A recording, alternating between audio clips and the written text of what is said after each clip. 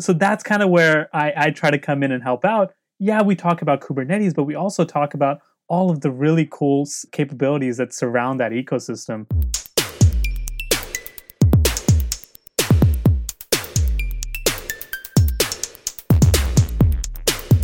Couchbase is an enterprise-class, multi-cloud to edge, NoSQL database, architected on top of an open-source foundation. It's unique because it was formed by the collision of two ideas from different original projects.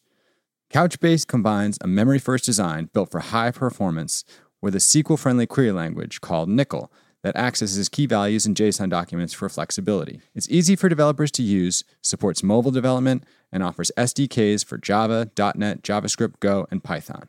Try out their online NCL query tutorial to see how easy it is to get JSON data back from a select statement. Try a query at couchbase.com/tutorial. Hello, everybody. Welcome to the Stack Overflow podcast. So, things in the world going on, but that's not what we're here to chat about. Paul, Sarah. Okay. Yeah. Okay. Not going to talk about it. Present and accounted for. Ready to get loose. Our guest today is Sai Vennam, who's coming to us from Austin, Texas. Sai, why don't you say hello, introduce yourself to the people, and let them know what it is you do. Hey, Ben. Hey, Sarah. Thanks so much for having me. Hey, Paul, as well. I am excited to be here on the Stack Overflow podcast today. If you guys don't know me, I'm a product manager at IBM, focusing on IBM Cloud. And I also like to do some stuff on YouTube as kind of a side gig. Wait, let's clarify that what immediately. Are the things? What kind of stuff on YouTube? The videos I create are actually published on the IBM Cloud YouTube, but believe it or not, they, for the most part, don't mention IBM products at all. I'm usually just talking about open source technologies and, capabilities out there. My friends caught wind of this thing that I do, and they now call me the Kubernetes guy. And for that's not a bad nickname. All of them, they've never heard of the word Kubernetes. They just find it hilarious now that's something that I'm able to get a following off of. So it is a cool word. Really Do we know what the word Kubernetes came from? I bet it. Do y'all know? I bet someone on this. Yeah. No, it's the Greek ferryman or something. He takes you into the land of the dead, something like that, right? Some kind of ferry, some kind of boat with knowledge maybe in it, and then the netties is the other part. But yeah. No, I found it. What is Kubernetes? Originates from the Greek meaning helmsman or pilot. Oh, okay. I added the death to it because I've tried to figure it out, and that's how I felt. On DigitalOcean at midnight, trying to get my. All right. Well, what the hell? Let's figure this out. What is Kubernetes? What do we got? Yeah, so the logo for Kubernetes, you'll notice it looks like kind of those massive wheels that can steer a ship. So essentially, I think the term Kubernetes comes from, the helm of a ship. You're driving the ship. So let's kind of break that down. Kubernetes is essentially putting you at the helm of the ship that is essentially shipping containers. Ooh. So no, we're not, if we took that analogy a little deeper, we could say we're basically a shipping company. Kubernetes is kind of the helm that enables you to direct and drive these containers, figure out where they need to go, and make sure that they're running. No, but it's sort of like, wouldn't it be more like the dock where you unload the containers and put? Anyway, this is not really what this podcast is about. They live in the ocean. They live in the ocean because, the ocean is the internet. You know what's screwing me up here? You have to move around. And you know what's screwing me up is Docker has a hybrid whale with containers on top. And I'm like, that's not good for whales. Whales should not have containers. Right? I never even thought about that. These dueling metaphors. Is it a dock with a whale or is it a boat on the ocean? I'm upset. Really Well, Paul, let's dive into it, okay? So the containers, when they're at the dock, let's say that's on your local machine, right? You're packaging things up. You're making sure everything is in there. You're doing the filing, the paperwork, and now you say, all right, it's time to go to production. We've got to ship this thing. My dock, let's say it's in, Miami, and my customer lives in, London. We've got to get this container to my customer. So you put it on the ship, and the ship takes care of the rest, right? The ship will deliver it to the customer in the container in the same format that you had it when you put it on in that container in a dock. So, Docker and container technology, that's your laptop. You're shipping containers. You're putting things into a box. Kubernetes handles it once it's at sea on the internet.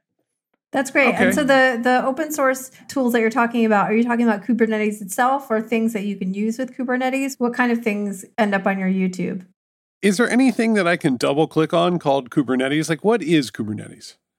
Yeah, so at the end of the day, I'd say Kubernetes kind of spawned this massive ecosystem of tools and capabilities. Kubernetes is at the core of it. The actual open source foundation is called Cloud Native Computing Foundation, actually stemmed from the Linux Foundation. And Kubernetes really drove this whole cloud native side of it. And the ecosystem, it's actually massive. If you go to cncf.io, they have this view called the landscape. And I'm pretty sure they've got something like 500 to 1,000 open source projects in that landscape. And all of these things are things that support Kubernetes. So that's kind of where I try to come in and help out. Yeah, we talk about Kubernetes, but we also talk about all of the really cool capabilities that surround that ecosystem, like logging, monitoring, just orchestration, service meshing. There's just a lot of things in that field. I'm going to change tone for 1 sec because it's just worth noting that landscape graphic is amazing. And it was a pet project of someone who worked with the foundation named Dan Cohn, who we just lost. Just lost him to colon cancer, and just wanted to say out loud that he was a good dude, and he did a lot of great work for open source. And so just hearing that right now today, just finding out about it, it's worth saying out loud that we're thinking of him and his family. Thanks, Paul. Sai, I know we had chatted a little bit before you came on, and we're on the topic of open source now. So talk to us a little bit about IBM and Red Hat, what this tie-up means, the open source and people's suspicions about how it's going.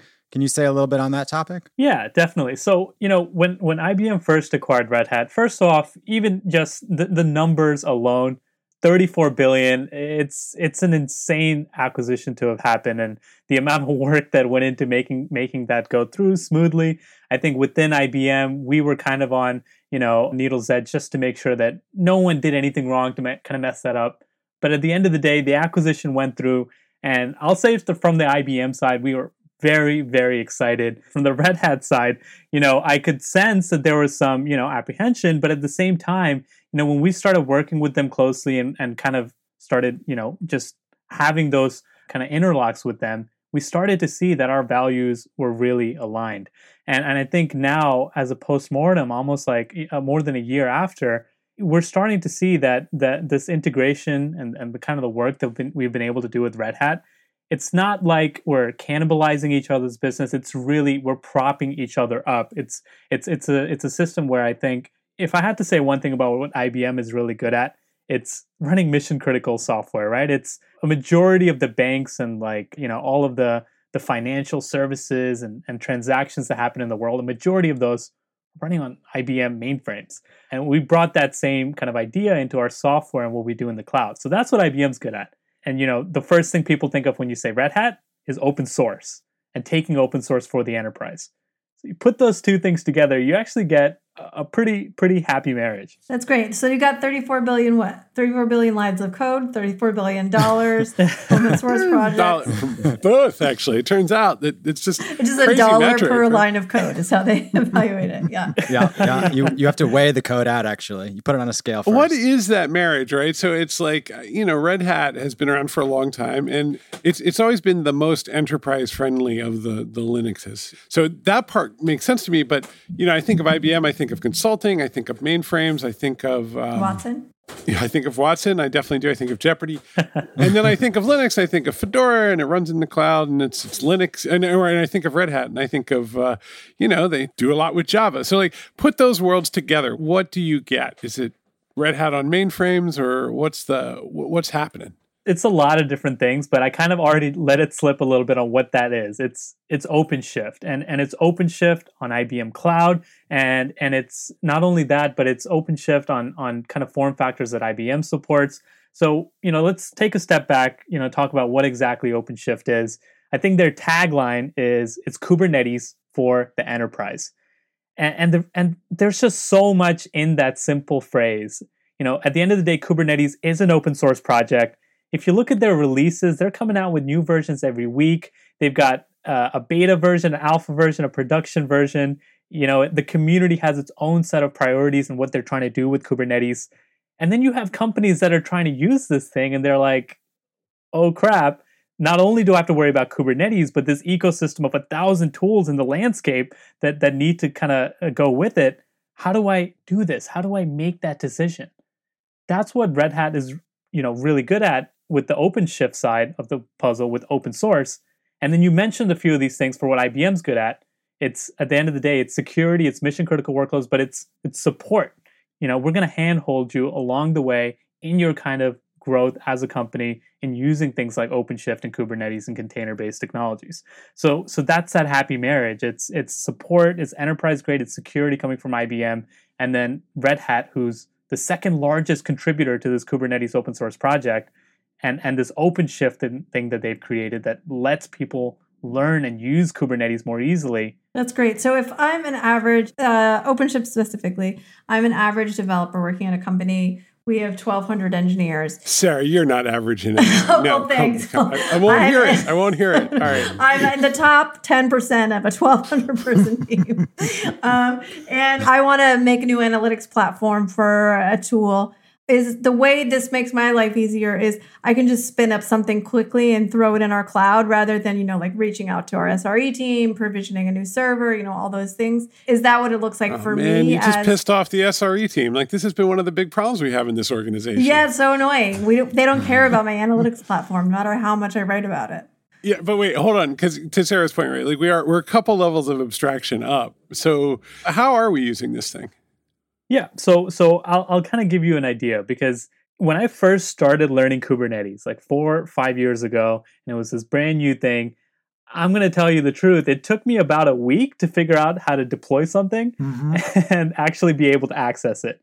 Because if I just have to list off my head the things that you need to learn and the documents you have to go through, the docs, oh my God, they're great, but you have to go through so many to do this. You got to first Dockerize an app. You got to put it in a registry. You got to create a deployment. Then you got to create a service. I can go on and on. Regardless, the point is you have to learn how to do all these things just to deploy an app and learn how to access it. That's the Kubernetes side of the puzzle. OpenShift recognized that, and they said, okay, this is something every user is doing on Kubernetes. Why is no one making this easier? Well, from the community perspective, you look at the docs for Kubernetes, it even says this was never built to be a developer platform. It was never built to be a platform as a service. Kubernetes provides the building blocks for a platform as a service to succeed. So that being said, OpenShift did that. It took Kubernetes, the building blocks, and then made an actual platform as a service. So for your perspective, and your kind of goal here, Sarah, you're trying to deploy an analytics platform. You have the know-how. You know what you want. But at the same time, you don't want to go, tap your SRE team and all your Kubernetes experts to figure out how to do this thing. OpenShift is a great place to start. You can deploy an enterprise-grade, highly available, analytics platform, and it's going to be easier to do than if you were working with pure Kubernetes. Is OpenShift itself open source? Yes. So OpenShift itself is open source. The open source distribution of it, it's called OKD, which is kind of where it's called Origin Kubernetes Distribution. But it should tell you, it literally has the term Kubernetes distribution in the name. It's just the open source version of it developed by Red Hat. And then OpenShift is kind of your licensed, supported model that comes from Red Hat and kind of, has all of the enterprise grade solutions and support associated with it. And, this is just the Kubernetes layer. Something we haven't talked about yet was, all of those ecosystem solutions. If you look at 5 to 1,000 open source projects in the Kubernetes world, and then what Red Hat has done is actually decided, put forward an opinion and said, this one is the one that you do for logging. This one is the one you do for service meshing. And then it creates a supported enterprise solution for that works on top of OpenShift. That's part of the magic of what they're doing. All right, so let's say I know what Docker is, and I want to stand up this custom analytics container that I'm into, and I want to configure it. I'm ready to sort of do all that.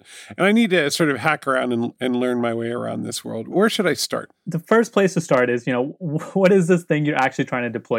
You've got it containerized. You know that you want to run it. My go-to resource for anyone who's trying to learn how to deploy something on OpenShift is this awesome thing on learn.openshift.com. It's Katacoda based. That means you click a button and it spins up an OpenShift environment for you, completely free to use. You get an OpenShift environment, and then it guides you through, hey, this is how you make a deployment. This is how you expose it. This is how you set up logging. It walks you through those things. And it's a great way to get started with Kubernetes and learning OpenShift. Katacoda starts with a K. O'Reilly, yeah, right? okay, there we go. I'm learning a lot of new words today. Yeah. Catacoda is pretty cool. I got pitched on this the other day. They were like, well, we don't do the events anymore, but we still teach a lot of people. It's just, spin it up on the web. So buy the books and do the Catacoda. I was like, no. Yeah. In this day and age, when we can't actually go and travel to events and have these in-person workshops, which was part of my actual day job, is going to conferences and doing workshops, which was awesome, by the way. Now we have to find a new way to do this. And it's publishing digital resources and digital workshops. And so companies like Catacoda, I think, it's kind of like Zoom. They found this awesome thing that they were already doing, but is now even more important to really kind of execute properly. Yeah. I think what Catacoda is doing, and then some of the stuff we're doing in that space in IBM as well with these digital learning experiences, which, I'll be completely honest, we got the inspiration from companies like Catacoda. I think this is really crucial in this day and age. Sai, I just was finishing up a piece on developer evangelism and talking to lots of folks from different companies. And they were all sort of, they were like, we chose to move into this area from being a regular developer because it's a little bit more social, plus the travel. And I did a summer camp event once, and now they're all just like, ugh, I'm at home doing webinars. Bring my DevEv life back. The DevEv lifestyle is quite luxurious if you can get it right. Oh, I see. So I can literally go right here and click developing on OpenShift. By OpenShift here in Catacoda. This isn't, but I mean, if you're going to do evangelism, it's the right way to do it. Like, come learn the technology. It's all open source. Sign up with Twitter and go learn. I mean, that is very helpful. Yeah. That beats the hell out of readme.md. Every single time someone goes through one of these tutorials and learns something, a developer advocate somewhere cries, right? Like right. It's their job is essentially been automated by some, lab workshop online. Now it's going to come for everybody. It's come for me like 12 times in my career. That's fine. Robots take my job. That's it. Like, robot, I love you. Please let me keep my family. And the robot says, well, you could come over here, Yeah, chip into the universal income fund, and we'll be good. We'll be good. Take us back a little bit. Before you were a DevEv, you said that you started out in a slightly different place, right? You were doing web development, web apps and Java development. Like, where did you first land before you were doing Kubernetes? Yeah, sure. And Paul, you mentioned this. One of the things you thought about IBM first was that, Java, and they do a lot of stuff with Java. And, back in the early 2000s, everyone was doing stuff on Java and J2EE platforms. And, there was Tomcat, which is open source, but then there's WebSphere Application Server, which was this big IBM monolithic platform that all these companies were running Java-based apps on. And that's where I started my career at IBM about 7 years ago, was working in some cubicles developing on WebSphere Application Server. If I had to give it an analogy, it's like when you start a new video game, right? Like a new RPG or something. You always start with, you're killing the slimes. Right. You're out there killing like the level 1 slimes, and it's tedious. You gotta grind to get armor. That's just what it is. Have you ever played Slime Rancher? It's so fun. P.S. Okay, keep going. Sorry. It's tedious and it's easy to do, but you're really just starting your adventure. And if you really wanted to, you could sit there and kill those slimes forever, and you're gonna get armor. You're gonna level up eventually, and that's what it kind of felt like. There's a magical moment at IBM where a talking cat gives you a quest. Yeah, and that quest for you was OpenShift. Exactly. But a few more steps. I think when in any business you're gonna get quests, but you're gonna get like 3 different quests, and if you pick one, you can't do the other ones because you don't have time to do everything, right? And so I chose this quest line, and it basically began with, there was an internal hackathon at IBM, and an internal hackathon at IBM is not small by any means. IBM's got like 400,000 people in it. Regardless, this was in the cloud sector, so maybe like 10,000 people. Regardless, we ended up winning that hackathon, and that enabled me to start working with this startup that IBM was looking at acquiring. That basically gave me a ticket to San Francisco, right? It teleported me. The quest gave me the ability to go to this new city. You've just described the enterprise Hunger Games. Like we're I know nothing, I'm seeing you with, like, you've got a couple fingers up and you're doing a little whistle. And anyway, all right, so keep going. You get to go to San Francisco, or Panem, as they call it in the books. And the great thing about being in San Francisco, here's the rough thing, is you're seeing and working with just crazy smart people everywhere, right? But the thing is, you get to go to really cool startups and conferences. They're just everywhere. They're happening all the time. And so that's when I started to really be able to flex these social muscles. It's, oh, hey, I don't have to just write code all day. I can go talk about it and it feels good. Like you get a lot of, happy feelings and people just being happy to work with you. And overall, it's great for your serotonin, right? It makes you feel good about what you're doing in the world. And that's when I was like, hey, maybe I should go into developer advocacy. And so starting from there, I think I actually ended up just moving to Austin because San Francisco was just incredibly expensive. Yeah, that's the next step in the journey, actually. It's San Francisco, Austin, and then... It's Austin, specifically. Yeah, that's a big part of it. And then a suburb, possibly, or maybe Chicago. There you go. Well, that's my quest line and where it's led me so far, and I think that kind of led me into what I'm doing today. And we kind of hinted about it in the beginning. It's these YouTube videos that I've been doing, and we've gotten this interesting format of a glass screen that you can write on with a marker, and basically it's like this visual and auditory learning method. And I think the greatest thing about it is the format is something that people just can't get over. They think I'm writing backwards. They think I'm doing some crazy magic, but it's just a simple post-production trick. That's great. But yeah, it's oh, I see. Cool. Oh, okay. I'm watching you right now as we do this because computers are. I have a 24-core machine. I can record a podcast and watch you. Show off. It's pretty exciting. This does look really cool. You're in a black space and you're writing on a whiteboard with multicolored markers, and it's all lit up, and it really does look. And this is high praise. It's like the 1980s version of the future. It's really good. Yes. This is the Tron of remote learning. It's happening now. Yeah, you think you know whiteboards, but wait till I show you a light board. It's pretty crazy. Do you have a whole setup at home? What's it like? I do, actually. So with the travel restrictions, so we had a studio in Austin. I'd go in, I'd be fine with it. It had a nice work-life balance, right? Now my office has essentially been turned into an IBM studio. They shipped me the camera, the equipment, everything is now set up like right behind me right now, actually. Tons of LED lights, and it's been a wild ride, but now I've got the whole equipment in my room, so I might just start making my own YouTube videos at this point. This is a really fun way to present. I really like this. There is also, I'm going to nerd out for one sec. IBM created its own font family, which is something you can do when you're a giant megacorp. Did they? What is it called? It's called Plex. Oh, let me check it out. Oh, Sarah. It's a delight. No, I love it. I haven't loved a font like this. Like all of the ambiguity and complexity I feel about, legacy capitalist organizations just goes right out the window when I see Plex. And it's like the mono is good. The serif is good. It's all the right weights. It's on GitHub. You can just go to, it's got a very good coding font. I'm in it right now. I changed it to my default font on my Ubuntu Linux, sorry. But the but IBM just like I'm seeing that brand sort of spread through all the IBM properties, and it really is just a hell of a font family. That, and there's also Carbon, the component framework that IBM uses, is really good to steal from too. It's fantastic. Anyway, that's why we're here to talk about the Plex family of fonts. Thank you, Sai, for giving me an excuse. No, yeah. Sai, tell us a little bit about where we can find you online. Yeah, sure thing. So if you're looking for, some of the videos that we reference or, Lightboard content, number one, instead of looking for me, maybe just YouTube any cloud native related topic that you're looking to learn more about, whether it's containerization, Kubernetes, Terraform, whatever it might be. First, start with that. If you don't find one of my videos and you still want to look for one of my Lightboard YouTube videos, just go to youtube.com/IBM Cloud.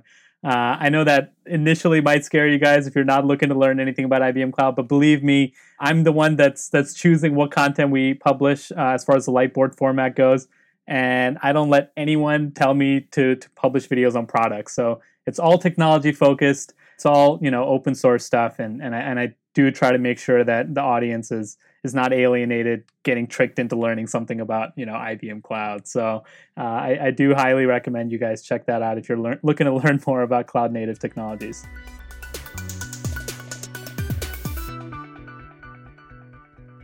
All right, y'all. I'm gonna read a lifeboat. Paul and Sarah will say our goodbyes, and then we'll call it a day. Go for it. Sounds good.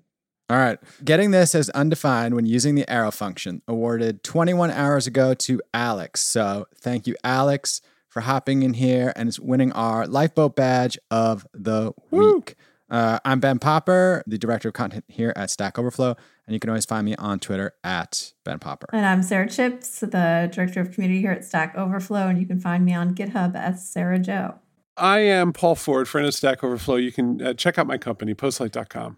And I'm Sai Vennam. I'm a product manager at IBM, and you can find me on Twitter at BirdSaiView. That's Bird, S-A-I, View. Oh, great. That is fantastic.